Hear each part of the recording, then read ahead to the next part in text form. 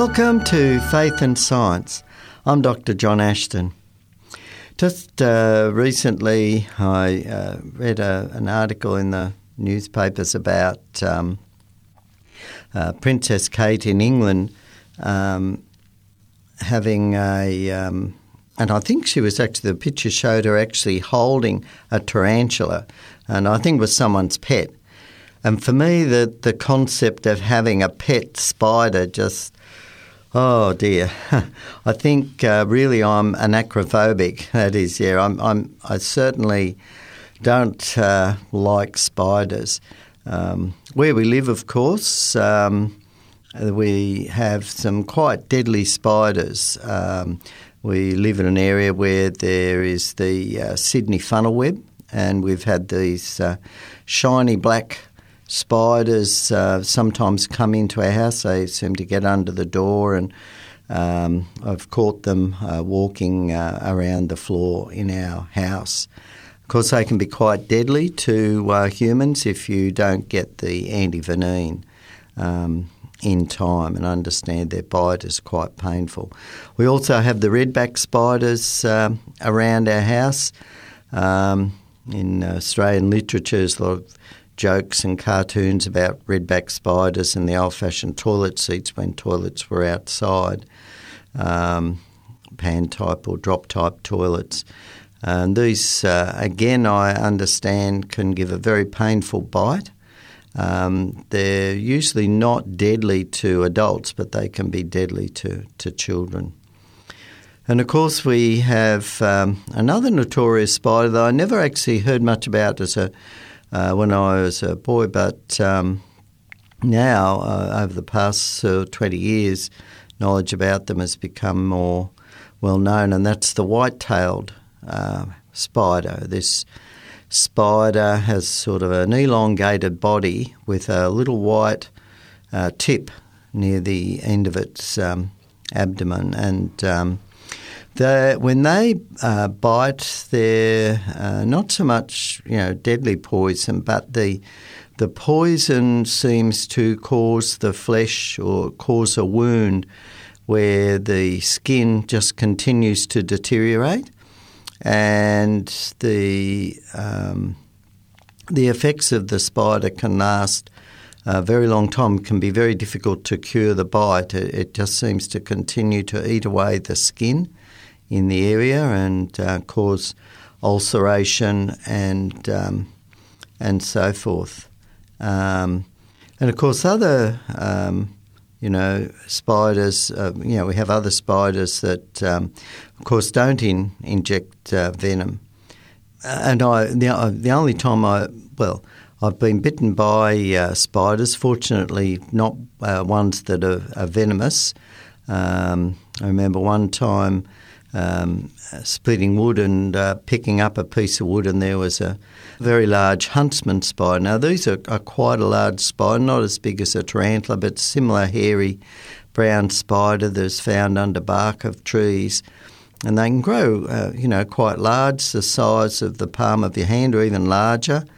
And I remember when I was wearing leather gloves, thick leather work gloves, and I remember the spider bit in to one of my fingers on the glove, and I could feel the pressure in the glove. Unfortunately, it didn't pierce the leather, but it was certainly a very strong bite. And, of course, the other way spiders can affect us too, where I've been bitten by a harmless spider, again while gathering bushes, is that when they bite, and even though they mightn't inject venom, they can have bacteria, and that bite can get infected. And I did get quite a severe case of cellulitis in my leg from a spider bite. But when one of the things as a chemist that fascinates me is that the chemistry involved in spiders. They have some really amazing chemistry, and quite recently I was reading an article by Dr. David Nelson. It was called Design Spiders and Integrated Wholes, and it was a chapter published in the book, I've mentioned it before, Design and Catastrophe, 51 Scientists Explore Evidence in Nature. And it is a really good book if you're interested in, scientists explaining scientific examples for amazing, intelligent design in nature. And Dr. David Nelson is a biologist, and one of the things that he studies is how in nature systems operate as wholes, like there are systems. And he points out that as he teaches in the area of biology, that textbooks often fail to emphasise the fact that in biological systems right across the board, we have integrated wholes. So in other words, the biological systems are made up of many little systems, little factories, machines, but they interact to form a complex system that works. In other words, the living organisms are built up of a whole lot of functioning parts that work together to make the whole system work. And he said that he points out in this chapter on design in spiders that while the most secular textbook authors favour a reductionistic approach which supports their evolution thing, approach that all these bits evolved in little bits, but really it can't work that way. And also the probability of all these different systems just happening to, evolve at the same time just, doesn't, it's just statistically impossible. And all living systems have these holes. And he says one of the really fascinating examples of this are spiders. And they possess amazing chemical systems. So, and this is something that attracted me. So spiders, of course, are fairly unique among the arachnids in that they possess and they use silk. And of course, we talk about spiders' webs and spiders producing these webs, but it's interesting that spiders have up to 8 different silk glands, and each is capable of producing a unique type of silk. And that's something I didn't realise before. And so you think about that walking around the garden, you'll brush into spiders' webs, and parts are very sticky, and parts are not sticky, and parts are really, really strong. He also says that almost every structure a spider makes from silk is composed of many of these different silk subtypes. Now, of course, I've recognised a couple of different types, but it's I didn't realise that there were so many different types of silk involved. One of the things that has fascinated scientists, and scientists really don't have an answer for, and that is that how particular types of spiders, particular species of spiders, weave a particular type of web. And, like you can often recognise a funnel web. And then, of course, we also have another poisonous spider. It's not quite so poisonous, called a trapdoor spider, where this spider actually digs a hole in the ground and then it makes a little trapdoor, or makes a little covering, again, out of a type of silk, and seems to cover it with dirt and so forth. And so when you're looking along, you can just, if you're very careful in places, you can just see that, it almost seems like a little circle, maybe centimetre up to 2 centimetres in diameter, depending on how big the spider is.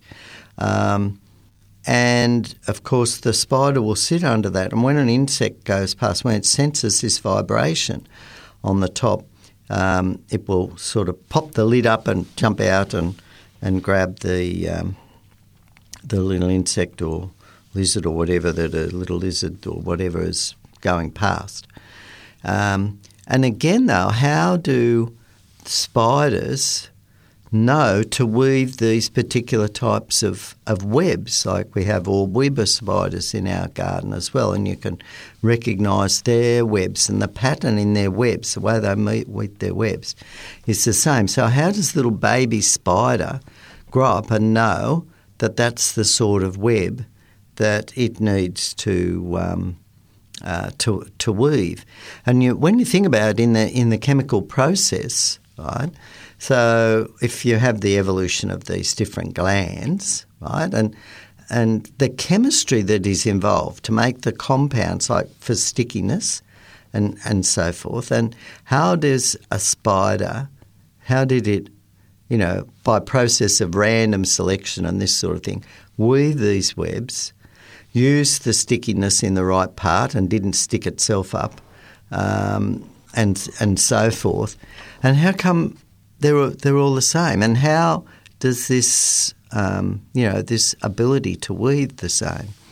There was a scientist at Cambridge University a number of years ago wrote a book called, I've just forgotten the name of it now. But anyway, Dr. Rupert Sheldrake, he talked about how he called it morphogenic fields, how there must be something that, some non-material factor that is involved in, guiding spiders to make their webs. And he said the same thing. How does the European cuckoo, it lays its eggs in another bird's nest and then the parents fly to South Africa?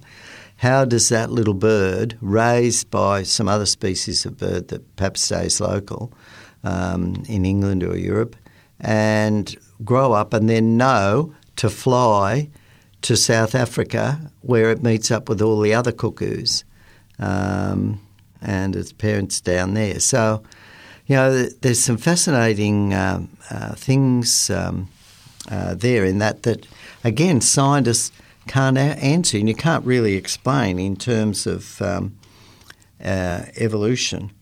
It's interesting too when you talk about spider venom, and we know, for example, the funnel web spider is quite deadly. But it's interesting, the funnel web spider isn't deadly to dogs and cats. So dogs and cats have a metabolism that will break down the venom very quickly, whereas, and it's quite fascinating, of course, that dogs and cats can't eat chocolate. And one of the reasons for that, particularly dark chocolate, which has a compound in it, theobromine, which is a heart stimulant. Now, in humans, when we eat it, we break down theobromine quite quickly, and so it's not usually harmful to us. I mean, for some people, they can, chocolate can affect them in that way, cause rapid heart rate and so forth. But it can be quite deadly to dogs and cats, whereas the funnel web toxin is very deadly to humans, but again, because our body doesn't break down the toxin very quickly, whereas in these animals it does. So there's some fascinating chemistry involved in all these things. As a matter of fact, spider venom is composed of hundreds of, and possibly even thousands of different types of proteins and amines and different other components. And this is really, really fascinating, the chemistry that is involved in these different venoms and the fact that they have different effects. In fact, there was quite an interesting book on spider ecophysiology that was published by a number of authors. It's a textbook, Spring of Egg, published in 2013. And on pages 191 to 202, some scientists, Netwig and Netwig, they have an article there on the main components of spider venoms. It's quite fascinating. There's another very interesting paper too that was published in 2015 and the authors involve Dr. Nelson, the author of this article, and Cooper and Hayes. And it was an article published in the Strategic Use of Venom by Spiders, and that was a chapter in evolution of venomous animals and their toxins. So, of course, it's interesting, and this is an interesting case how, again, when biologists publish papers, they've got to publish it in the context of evolution, even though, in actual fact, personally, they may not believe in evolution, but it's not going to be published if it's published in the from an intelligent design area. So there's some fascinating references there. That one on the spider venom, of course, just to go over that again, that the name of the book was Evolution of Venomous Animals and Their Toxins, and that's published by Springer in 2015. It was pages 1 to 18. It's interesting that, of course, the venom and the silk do their work often when they're combined, and so we know that, for example, some venoms of spiders, so if the spider captures the animal in its web and it quickly wraps it up, then injects it in with something that preserves it. So the animal, I understand, doesn't necessarily die straight away, but it's sort of put in a state of unconsciousness sort of thing. So the other fascinating aspect of spiders is how they acquire their information, and they have a number of specialised sensory organs and chemosensory hairs that are on the outside of their body. And these amazing sensory organs are integrated with the hydraulic muscular system. And while in this particular article in the book Design and Catastrophe, the author, Dr.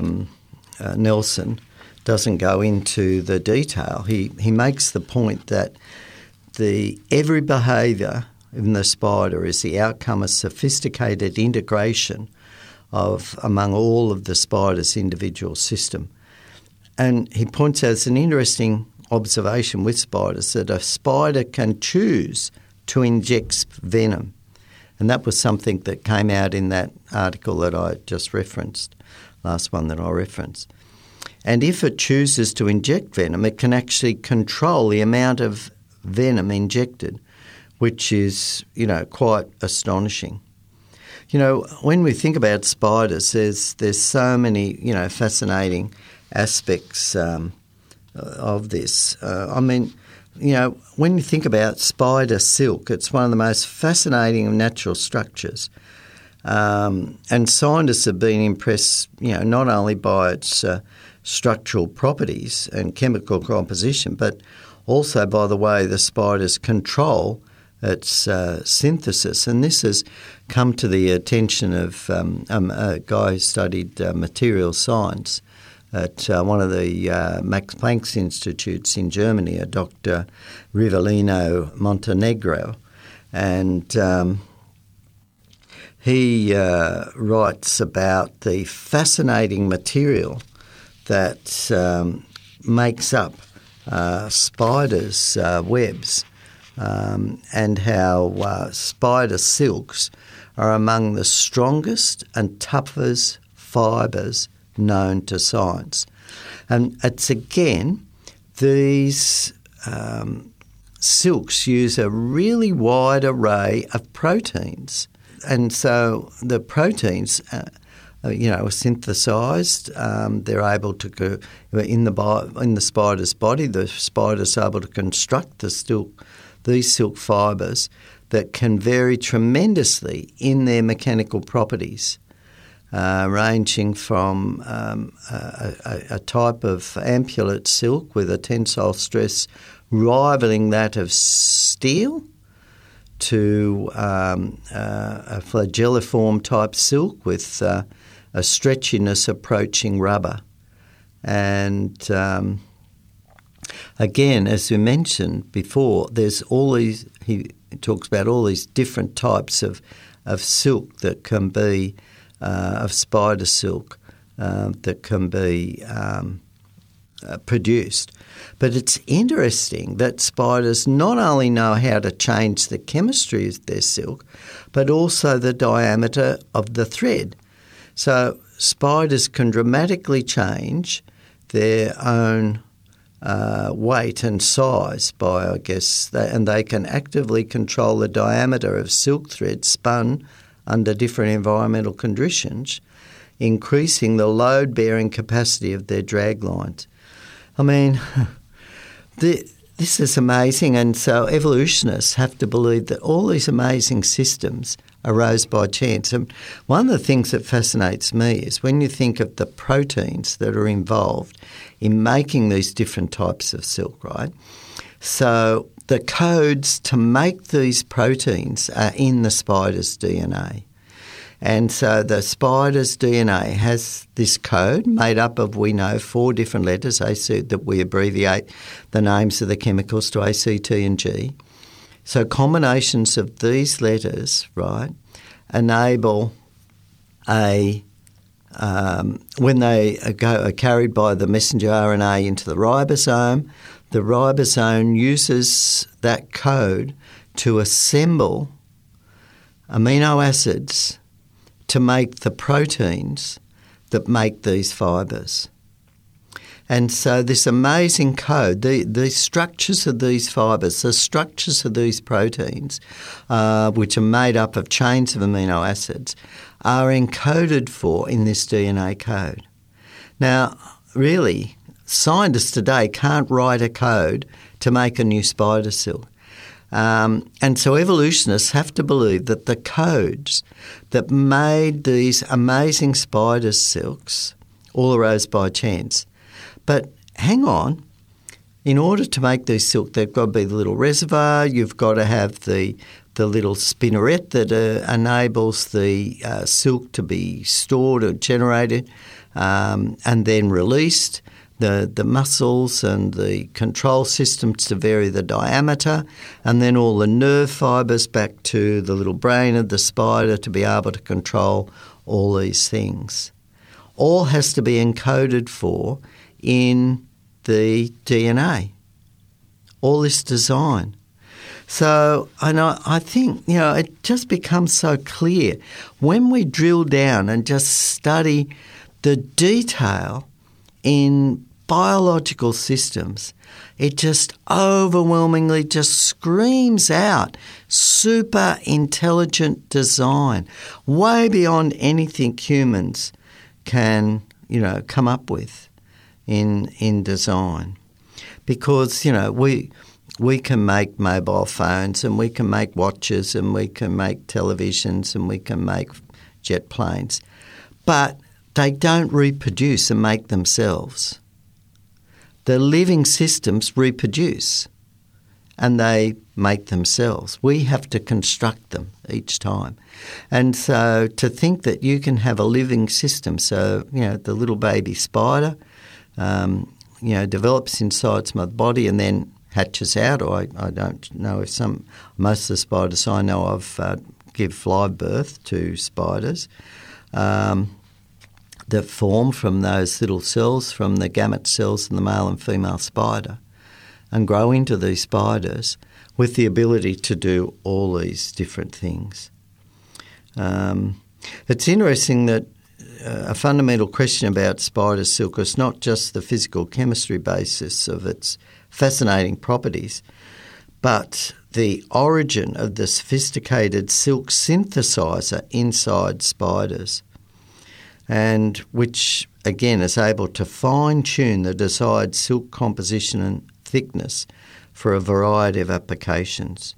They list them: hunting, sheltering, flying, or ballooning.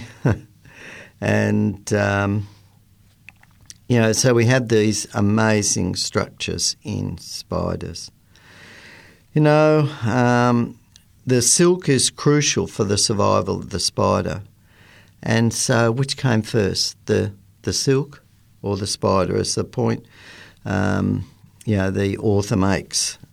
It's interesting, he talks about the DNA analysis. This is Dr. Montenegro. He says the analysis of the DNA sequences coding for the C terminus, also known as the carboxyl terminus or the COOH terminus of spider silk's proteins, from a range of spiders shows a high level of similarity, which is usually interpreted to suggest that many silk C-terminals share a common origin. But similarities among different spider silk genes may suggest they share a common ancestor, but the evolutionary relationship among functional homologies are unclear.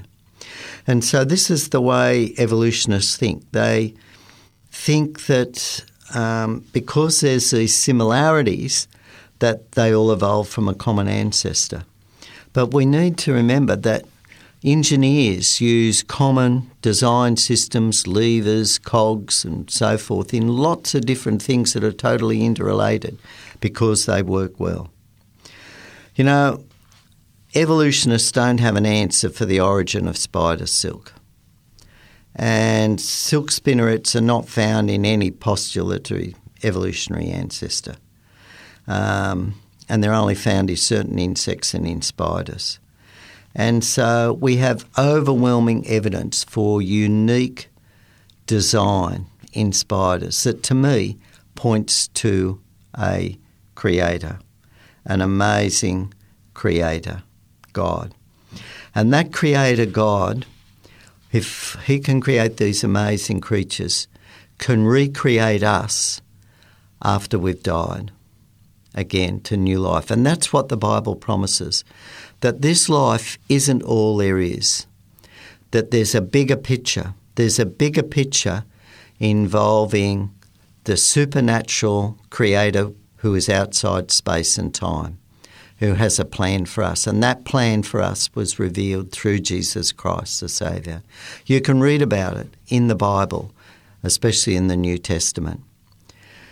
You've been listening to Faith and Science. And remember, if you want to re-listen to these programs, just Google 3abnaustralia.org.au and click on the listen button. I'm Dr. John Ashton. Have a great day.